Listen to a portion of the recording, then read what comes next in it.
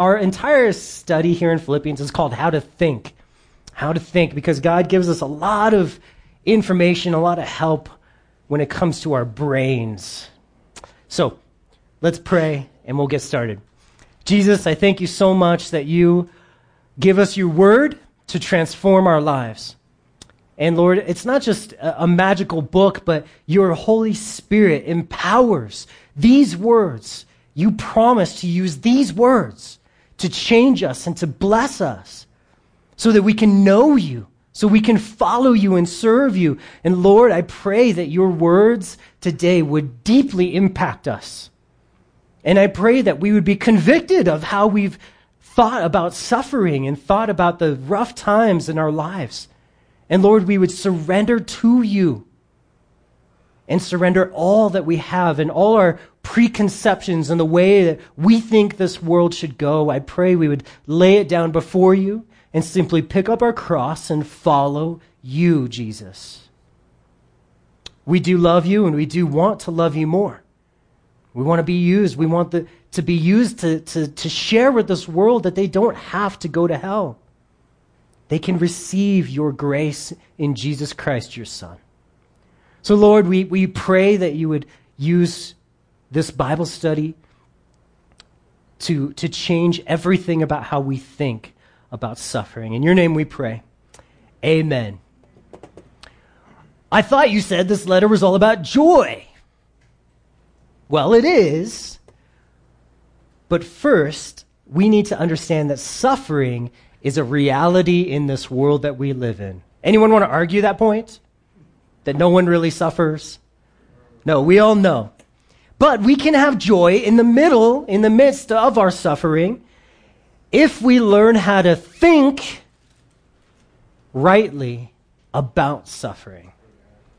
We can use our mind to be our slave, to do what we want it to do, so that we can actually have the joy of the Lord when it comes into suffering.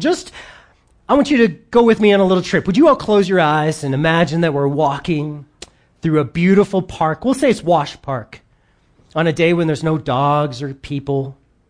It's just sun and grass. Just beautiful. The birds are tweeting. And we're just walking barefoot through the grass. And it's just peaceful. You have light breeze. You can feel the warmth of the sun on your skin. And then all of a sudden, these angry 11 men, 11 of the angriest, nastiest men you've ever met start to chase you. And they start pushing you down, yelling at you. And it seems like they're trying to take your head off for no reason. You can open your eyes. Was that peaceful?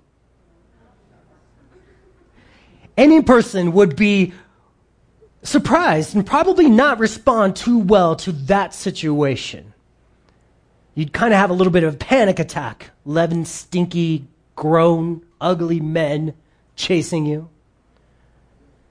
But what if I were to tell you that you merely walked into a football game? You might respond differently. You might have a different mindset. You might line up with your team. You might go for the goal. You might listen to the game plan. Those same guys who you thought were crazy and psychotic are now just your competition. And they are a way now for you to just test your skills or your will to succeed. Suffering. Oh, I just saw Lonnie and Rhea. I haven't seen you guys in so long. I love you. Oh, I miss you. So good to see you. Sorry, I never do that, but I was thinking about you on the way to church today. I was like, it's been so long, and I was just bummed out because I haven't seen you in a while. I thought you were in Guam. Anyway. Wow. Okay. Suffering. Like we've been suffering without you. Oh. Suffering it can be a test. But when it takes you by surprise, you're like, what do? I don't know what to do. Oh my gosh. What's going on? Who are these stinky, angry men? But when you have a plan, when you know what to think and how to line up, how to listen to your game plan, your coach, it becomes a test of your skills, of who you are on the inside. At the Nicene Council, which was an important church meeting in the 4th century, there were 318 delegates or pastors in the world at that time, basically. And of the 318, fewer than 12 had not lost an eye, lost a hand, or have a limb or leg lamed by torture for their Christian faith. That's the team we're on. Suffering is supposed to be expected. We'll get into that in a little while. But I want to review our theme verse for this entire book of Philippians, which actually isn't even in Philippians.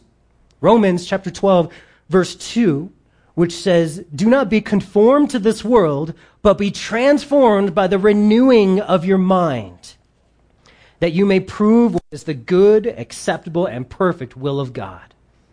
Our mind needs to be renewed and not think the way the world tells us to think, but to think the way God tells us to think. And suffering, I'm going to give you the truth right now that kind of governs our whole study today. Suffering doesn't hinder the work of God in your life. In fact, it expedites it.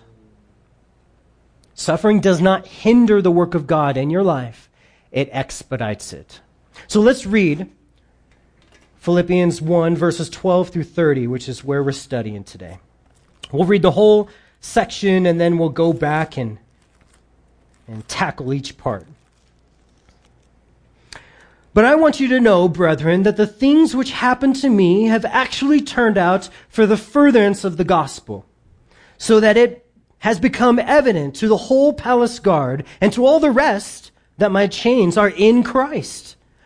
And most of the brethren in the Lord, having become confident by my chains, are much more bold to speak the word without fear. Some indeed preach Christ even from envy and strife, and some also from goodwill.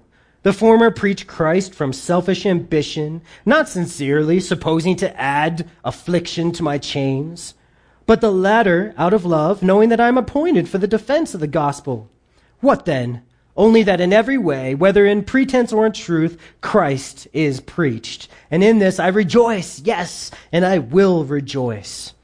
For I know that this will turn out for my deliverance through your prayer and the supply of the Spirit of Jesus Christ, according to my earnest expectation and hope that in nothing I shall be ashamed, but with all boldness, as always, so now also Christ will be magnified in my body, whether by life or by death.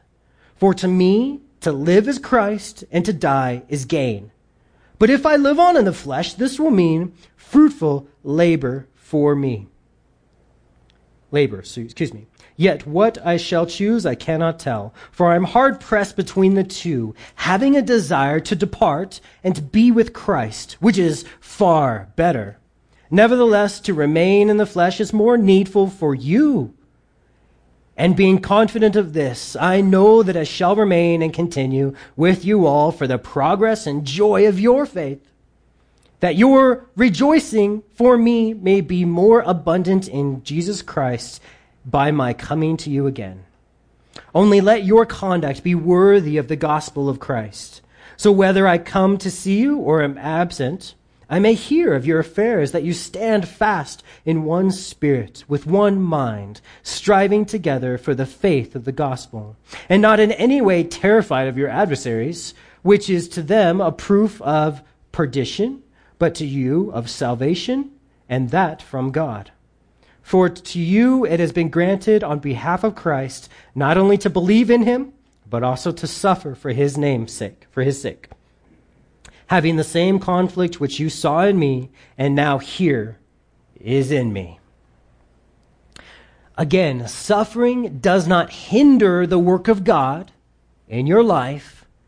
It expedites it. All right, so we're going to read the first couple verses again and kind of tackle those and see what they teach us. Verse 12, I want you to know, brethren, that the things which happened to me have actually turned out for the furtherance of the gospel, so that it's become evident to the whole palace guard and to all the rest that my chains are in Christ. And most of the brethren in the Lord, having become confident by my chains, are much more bold now to speak the word without fear. Well, the first time that Paul went to Philippi, do you remember where he ended up? In prison, right? Within just a little while, he's walking through the city, and this girl is possessed by a demon, and Paul gets super annoyed, and so he says, come out of her. I love that part. And then the guy who owned this girl, sued him, and he ends up in jail, and he gets beaten. But what happened is there was an earthquake, a miraculous earthquake that miraculously opened the entire jail so that all the prisoners could get out. But Paul didn't walk out. He just sat there. And the prison guard, he's supposed to die if any prisoner escapes, so he's about to shove himself with a sword. And Paul's like, no, don't do that. We're all here. We're just chilling. And the prison guard's like, what is different about you? This is crazy. How can I be saved? And Paul explains to him, he gets saved, the whole family gets saved, Paul gets out. Miraculous, amazing, his story about jail. God broke him out. So he's writing the Philippians a letter years later now. And the Philippians might be thinking, why doesn't God just break you out again?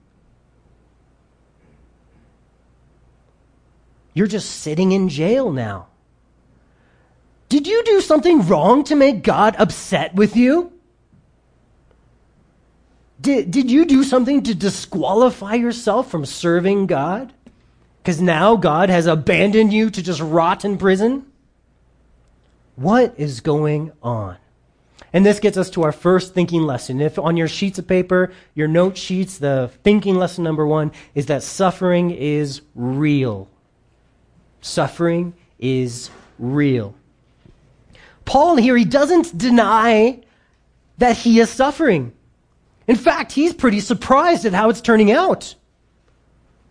He says, I want you to know that all these terrible things have actually turned out, they've worked out so that more people could hear the gospel than if I was running around like a crazy person through this city. He said, more people have heard the gospel from me being in prison than if I was free. He's pretty shocked about it, actually. Some people think that we need to ignore our suffering, to minimize our trials. Some people get this, are even embarrassed when they have suffering happen in their lives. They feel ashamed. They shut down. They hide themselves away until they're able to put their life back together again. Paul says, my chains are in Christ. In Christ. In other words, he's saying the only reason I'm suffering is because I believe in Jesus and I'm following him. And if I were to choose to deny Jesus, my suffering would go away and they would release me right away. You know, the same thing is probably true in your life. The reason why you're suffering is because you've chosen to follow Jesus.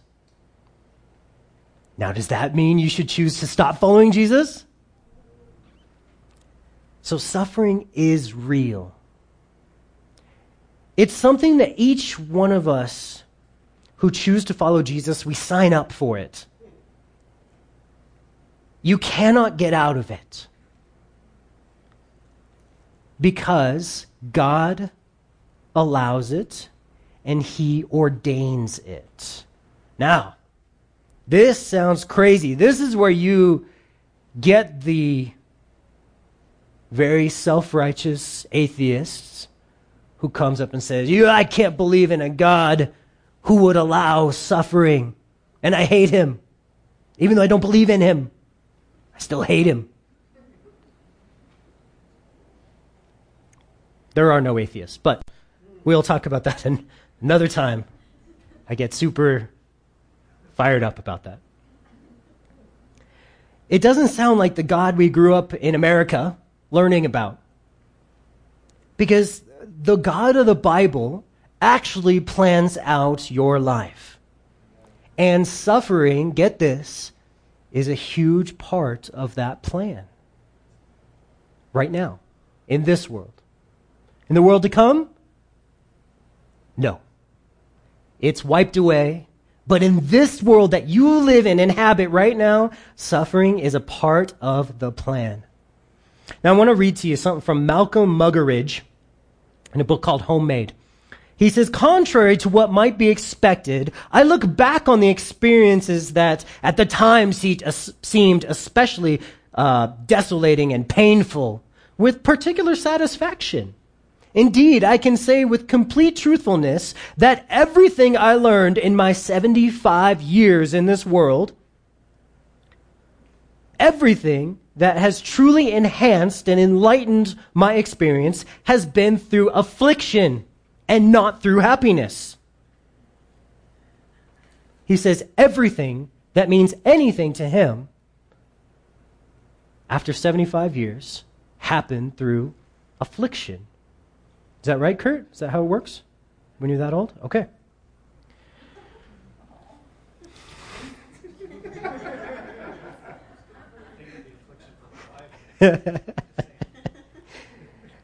Suffering, then, is not just a waste of time.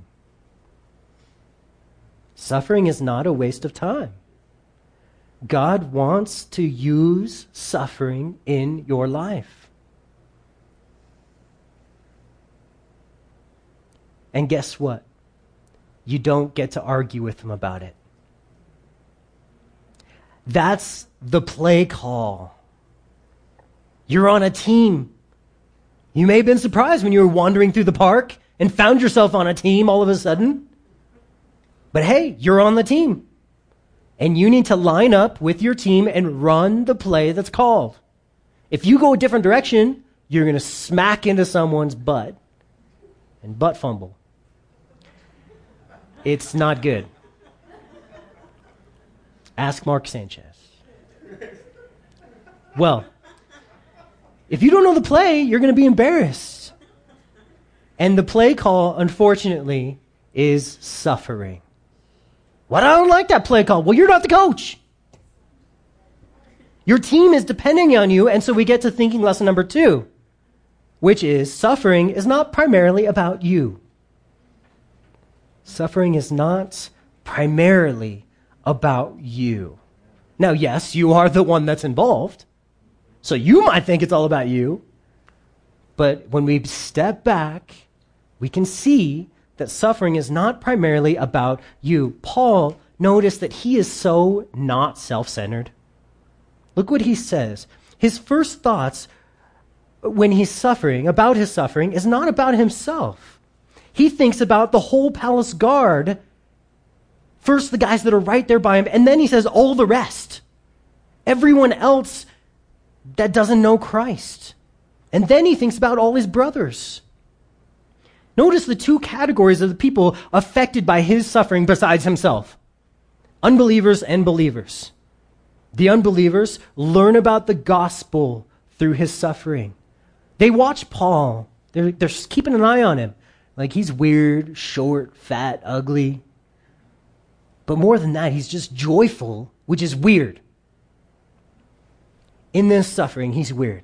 Someone asked C.S. Lewis, why do the righteous suffer?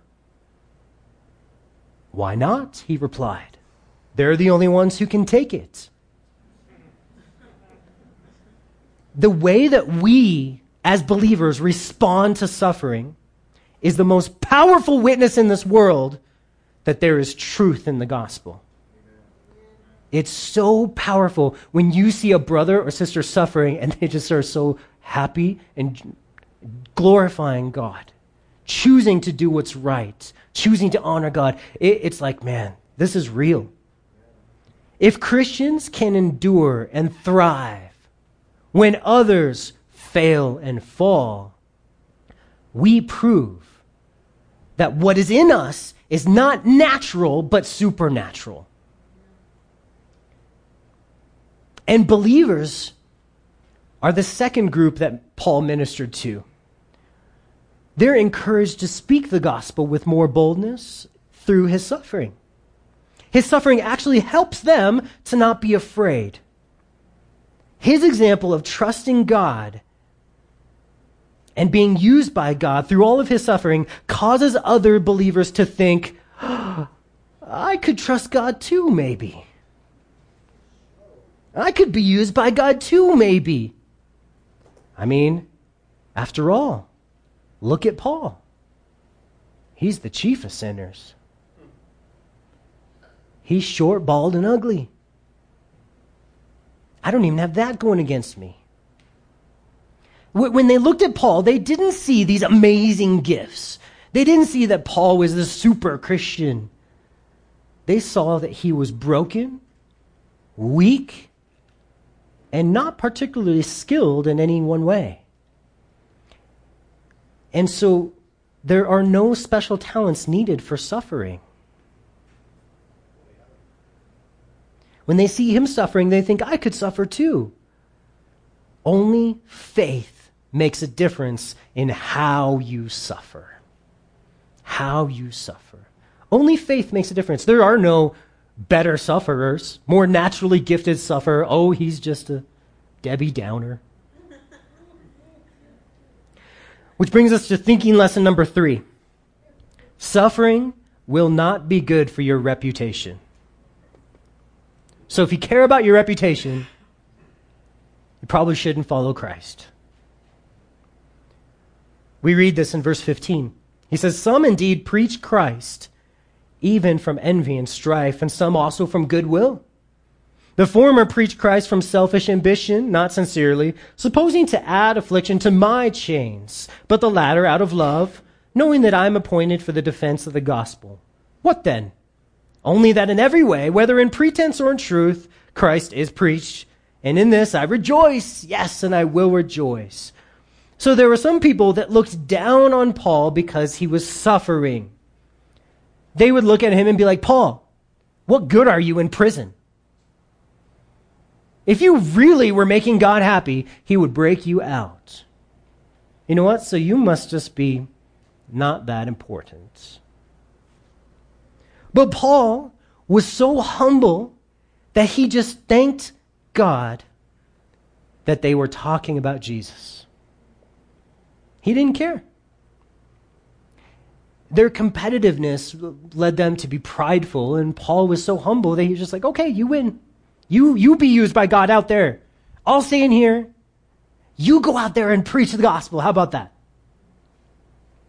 A.W. Tozer writes this powerful piece about rebuking the attitude of competition that's common among people in ministry. He says this. It's actually a prayer. He says, Dear Lord, and it uses a lot of big words, so bear with me. Dear Lord, I refuse henceforth to compete with any of thy servants. They have congregations larger than mine, so be it. I rejoice in their success. They have greater gifts. Very well. That is not in their power nor mine. I am humbly grateful for their greater gifts and for my smaller ones. I only pray that I may use to thy glory such modest gifts as I possess. I will not compare myself with any, nor try to build up my self-esteem by noting where I may excel in one work or another. I herewith make a blanket disavowal of all intrinsic worth. That is not what we teach our kids in elementary school today. You know what? Make a blanket disavowal of all your intrinsic worth. First of all, they wouldn't understand any of those words. But you guys do. But I am an unprofitable servant. I gladly go to the foot of the cross and own myself the least of thy people. If I err in my self-judgment and actually underestimate myself, I do not even want to know it. I purpose to pray for others and to rejoice in their prosperity as if it were my own. And indeed, it is my own if it is thine own. For what is thine is mine. And while one plants, another waters, it is thou alone that gives the increase. Boom. Now you all feel smarter. So then, suffering will hurt your pride. It will keep you from living a self-sufficient life. And that's the design of it. When we're on that football team and we run the play and we score the touchdown, the crowd will cheer for the coach that made such an awesome play call. Not for us.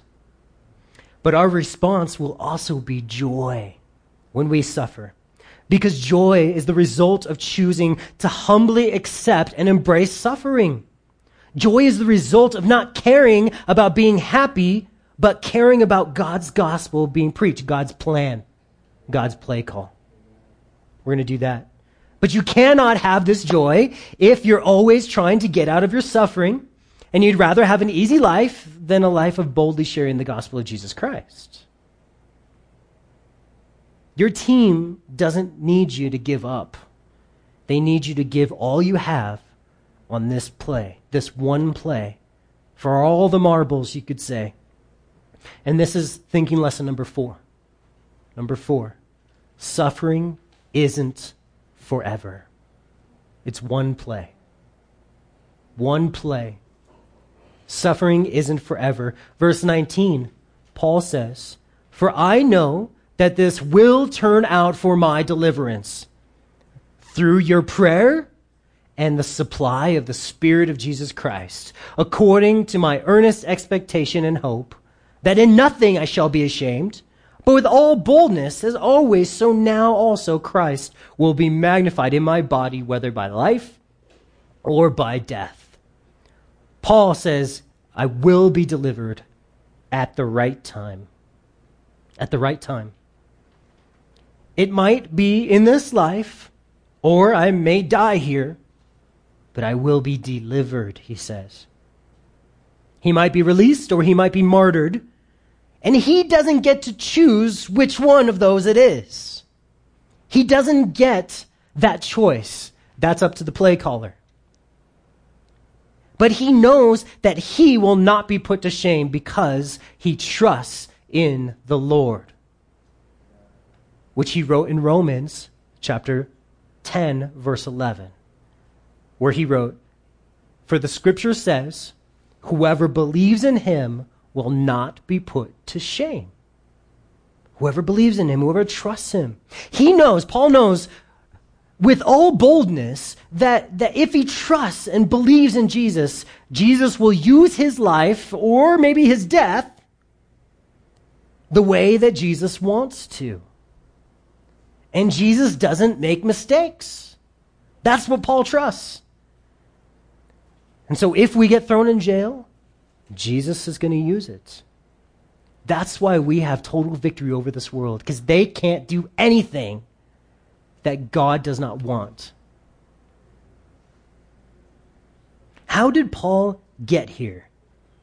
How did he get so much faith and so much boldness so that while he's in prison, he's just like, oh, life or death, I'm good, whatever.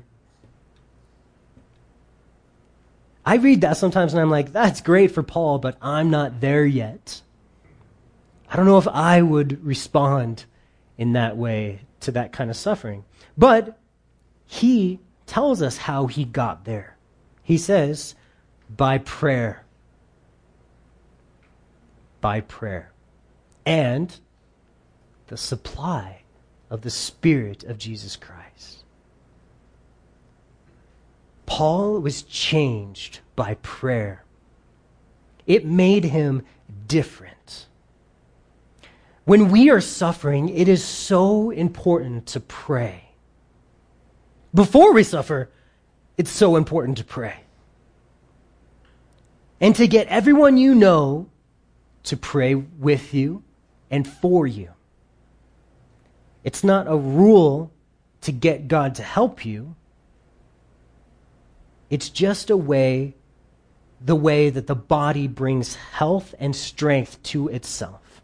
The nerves of your body won't be able to supply. Spencer, you broke your toe. Yes, I did. Yes, you did. And it was ugly. Yes, That picture just made me... It was gross looking, right? Okay, now, your nerves in your foot sent little messages to your brain that said, we need some healing power down in the foot. So your brain started the process of sending the white blood cells down, told you to go to the doctor, you go get it all checked. I don't know, did you go to the doctor? Okay, good. So, if Spencer's nerves would have not prayed, his body would have never begun the healing process. But they prayed. They sent messages. Beep, beep, beep. They did. Lots of messages, right? Lots of them. Were they quiet messages? No. They were like, Lord, help us! Right? That's pretty much what they were. Why don't we pray like that when we suffer? We can. It's not your brain is totally willing to help, but if you have leprosy and your nerves don't work, then it doesn't know that you're hurt, right? Okay. Leprosy, by the way, is a disease that affects your nerves, speaks of sin that keeps us from praying. Oh man, so works so many levels. Okay. Prayer. It changed Paul. And it got the supply from the brain to go down to his broken foot. When we pray, it gets the supply of the Spirit flowing into our life. That brings healing. The Spirit is made available to us by asking. Now, did God send you His Spirit when you got saved? Yes. Now, do you live 100% in that Spirit? No. We need more. We need it to flow all the time. And sometimes we need a special help if we're hurting, if we're suffering. We need something special from the Spirit. And God says, ask, pray, ask. In Luke chapter 11, verse 9, we read this so many times, but it's so important for us to get the point that we got to ask. He says, I say to you, ask, and it will be given to you. Seek, and you will find. Knock, and the door will open. Those speak of 3 different ways that you're just seeking God and asking Him. Doesn't matter how you do it, asking, seeking, knocking, whatever. Just go to God. For everyone who asks receives. He who seeks finds, and to him who knocks it will be opened. Doesn't matter how you come to me, just come to me. And if a son asks for bread from any father among you, will he give him a stone? Or if he asks for a fish, would he give him a serpent instead of a fish? If he asks for an egg, would he give him a scorpion? If you then, being evil, know how to give good gifts to your children, how much more will your heavenly Father give the Holy Spirit to those who ask Him? Okay, Paul said, how did I get to be this awesome apostle, able to suffer in just this miraculous way? He said, I prayed, I begged, I yelled at God, saying, help me, send me the supply of your Holy Spirit. I need you, I need you, I need you. And that is what made God. Our country says that that's a weak man that always is asking for help. Why don't you man up? Just buck your way through suffering. God says, don't be an idiot. I'm bringing suffering into your life so that you give up trying, so you give up your own self-made man efforts. See our study on Esau and Jacob for more information on that. This gets us to thinking lesson number 5. I'm trying to go fast. Suffering is needed. You cannot do away with suffering. If you're suffering, guess what? You're doing it right. Now, suffering isn't necessarily great or fun, but it's beneficial. And he says this in verse 21. For me, to live is Christ, and to die is gain. But if I live on in the flesh, this will mean fruit from my labor. Yet what I shall choose I cannot tell, for I am hard pressed between the two, having a desire to depart and be with Christ, which is far better. Nevertheless, to remain in the flesh, which is more needful for you, and being confident of this, I know I shall remain and continue with you all for the progress of your joy and faith, that your rejoicing for me may be more abundant in Jesus Christ by my coming to you again. He says, to live is Christ and to die is gain. Both will involve suffering. Get this. Both will. Living is going to be full of suffering. Pain, troubles, trials, sorrows, labor for others, labor if you're a woman, death. Death also has its suffering. But death's suffering is just for a moment. And then it's all over and you're with Jesus. So, death is better by far. He says, if I live, this is what it's going to mean. It's going to be fruitful labor for you. It's good for you. I can serve, I can teach, I can minister to you guys. You get more joy. You make more progress in the faith.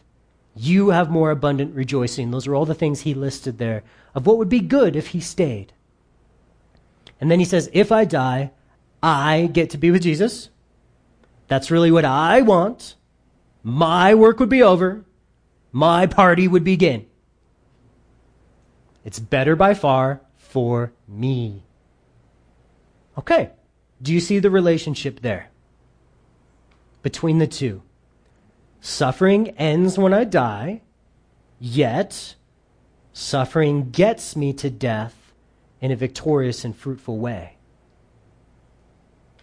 Suffering ends when I die, but it gets me to death in a victorious and fruitful way. There are no shortcuts in the life of a believer.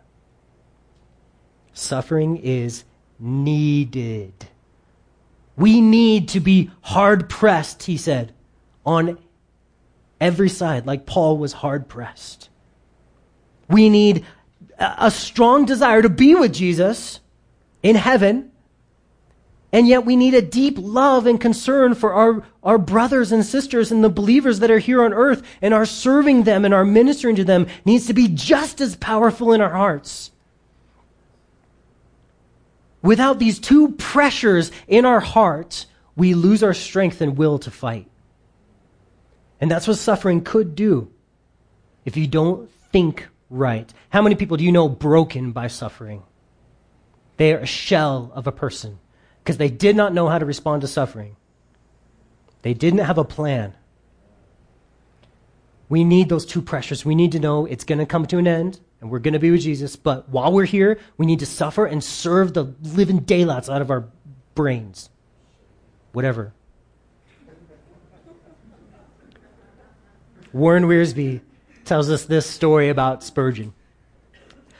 On a wall in his bedroom, Charles Spurgeon had a plaque with Isaiah 48:10 on it, which says, I have chosen you in the furnace of affliction. And Spurgeon said, it is no mean thing that to be chosen of God, he wrote. God's choice makes chosen men choice men. Try to say that 10 times fast. We are chosen, not in the palace, but in the furnace. In the furnace, beauty is marred, fashion is destroyed, strength is melted, glory is consumed. Yet, here in the furnace, eternal love reveals its secrets and declares its choice.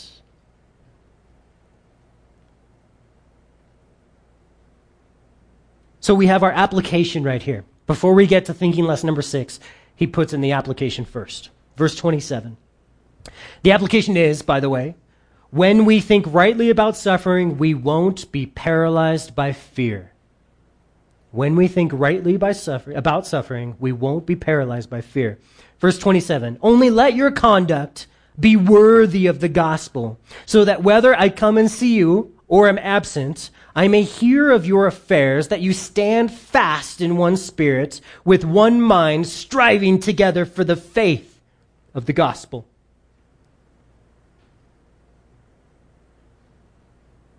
We need to live how a person would live if they knew that this was their last day and everything they did mattered. That's a great way to think about suffering. An atheist once told William Booth is the guy who founded the Salvation Army. He said, if I believed what you Christians say you believe about a coming judgment and how people who don't believe in Jesus will go to hell, and that all they need to do is accept what Jesus did on the cross and turn their lives over to him. He said, if I really believed all that, I would crawl on my bare knees on crushed glass all over London, warning men day and night to repent of their sin and turn to Christ, who is their only place of refuge. An atheist said that.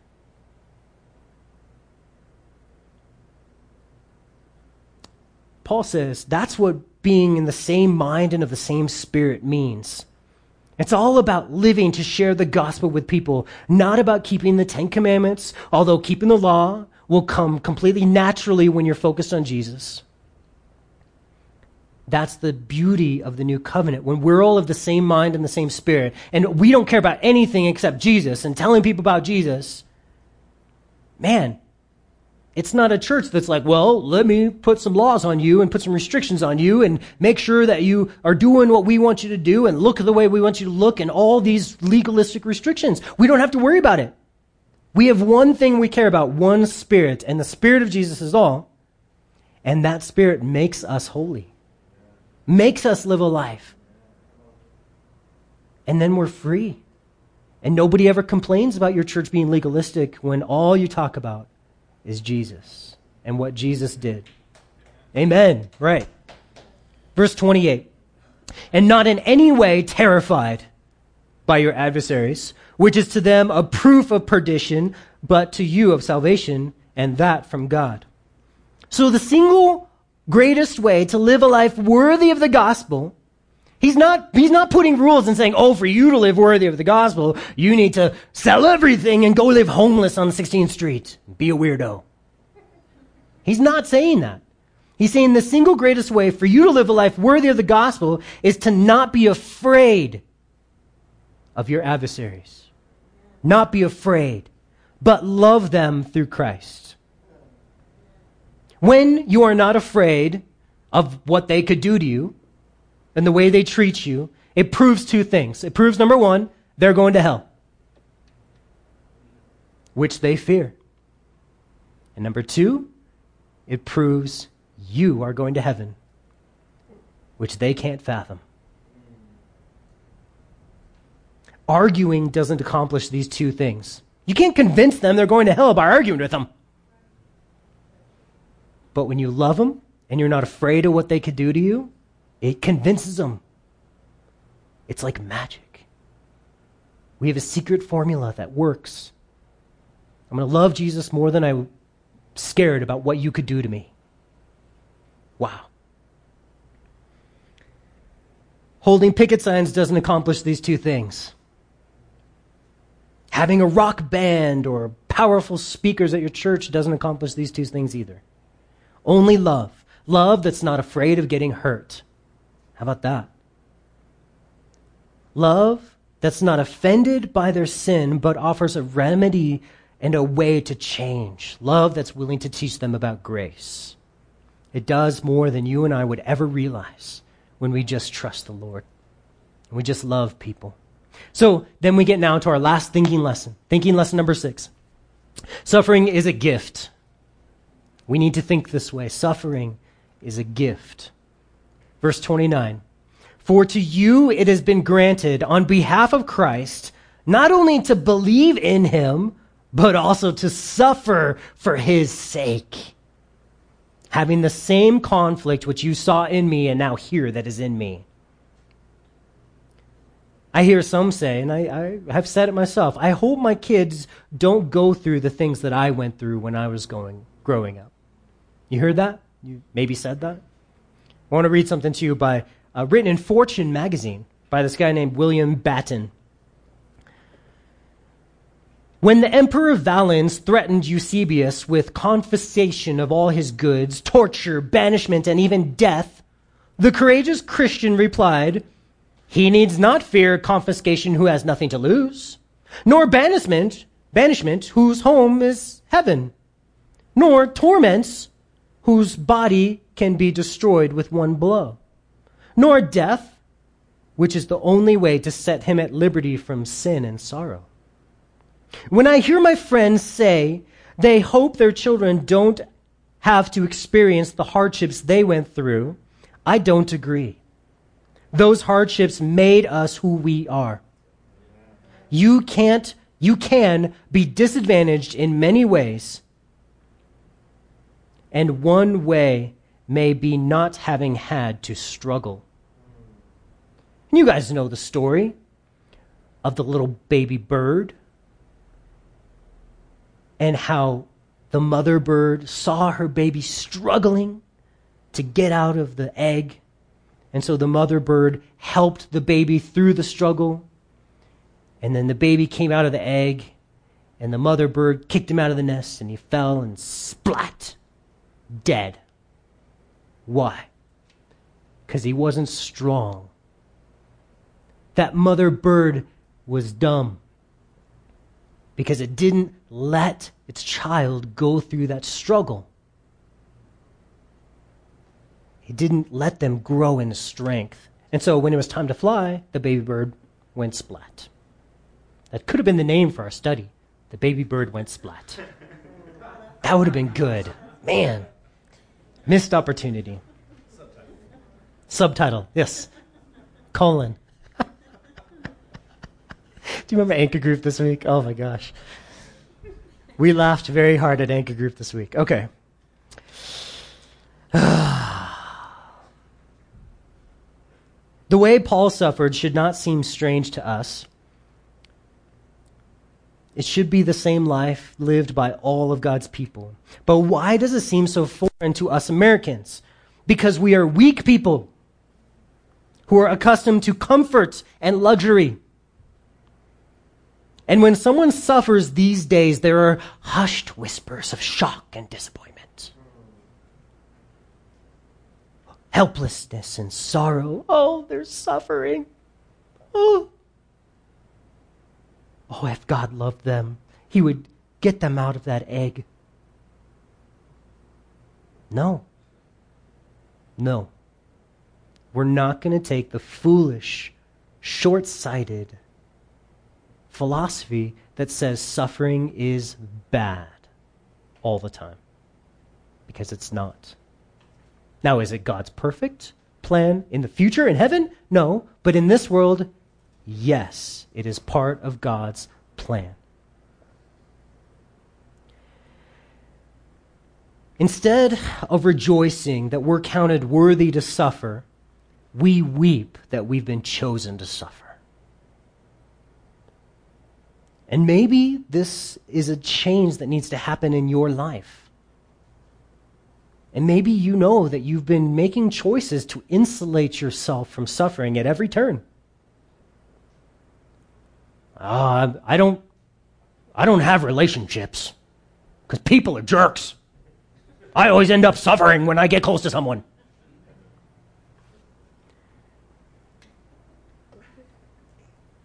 That is not the heart of God. But you don't understand how I've been hurt. I don't care. Love. Open yourself up for relationships. I know it's scary, but do not fear. This is about God's glory, not your comfort. God's kingdom. These people that God has placed in your life, your family and your friends who you don't want to talk to, God put you in their life because no one else is chosen but you. You are the one chosen. People are like, I don't know what my calling is in this world. I don't know what God wants me to do. Hang out with someone and love them. But that's not what I want to do. Because it's scary. Because they might bite me. Oh man, so many times I've heard, I'm not good at relationships. And it's so sad. It's such a failure to understand Christ in Scripture. He didn't ask anyone to be good at anything. Thank you, Norm. He asked us to lay down our lives, pick up our cross, and follow him. That means he put you in a family so that you'll talk to them. He put you at your job so you'll be a light and speak to them. And this is not optional. If you want to live your life and waste it and never talk to anyone, never develop any relationships, you're just like the person who walks through that football game, gets called onto a team, and you just lay down and do nothing. And the team is walking all over you, and you're like, this hurts. I hate church. Church sucks. I hate going to church. Get up. Get involved in the play call. Oh, gosh. Okay, we're done.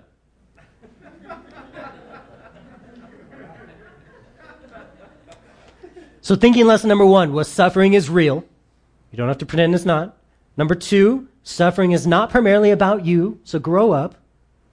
Number 3, suffering will not be good for your reputation, so don't think you're going to be popular. Number 4, suffering isn't forever. 5, suffering is needed. And 6, suffering is a gift. So when we think rightly about all this suffering, we're not going to be paralyzed by fear. When we realize what's really truly going on, we have a chance to succeed. Suffering is here, and if it's not here in your life, it's coming. Guess what? Something's going to happen bad. How are you going to think about it? Are you ready? Are you scared? Now, I never said through this whole thing to just rejoice like a weirdo that you're suffering. That's not what I mean. The Bible says suffering is real. It can be pretty bad. But it's necessary and powerful and all the other things we learn too. And so don't fear suffering, but rather embrace it and run towards Jesus. He is the God of all comfort. This Holy Spirit's name is the great Comforter. He knows that it can be tough. But you have to run to him and trust him. Got it, guys? Amen. Let's all stand up. We got a time of communion and one more song that we're going to sing. I know it's been a long Bible study and service, but we're good. And I do not want you to forget about the picnic next Saturday at 4 p.m. Come early and help us set up. We will have tents. We will have yard games for the kids, and other cool stuff, which I'm not going to tell you about. You have to come to see it, to learn about it. All right. Jesus, we thank you for your word.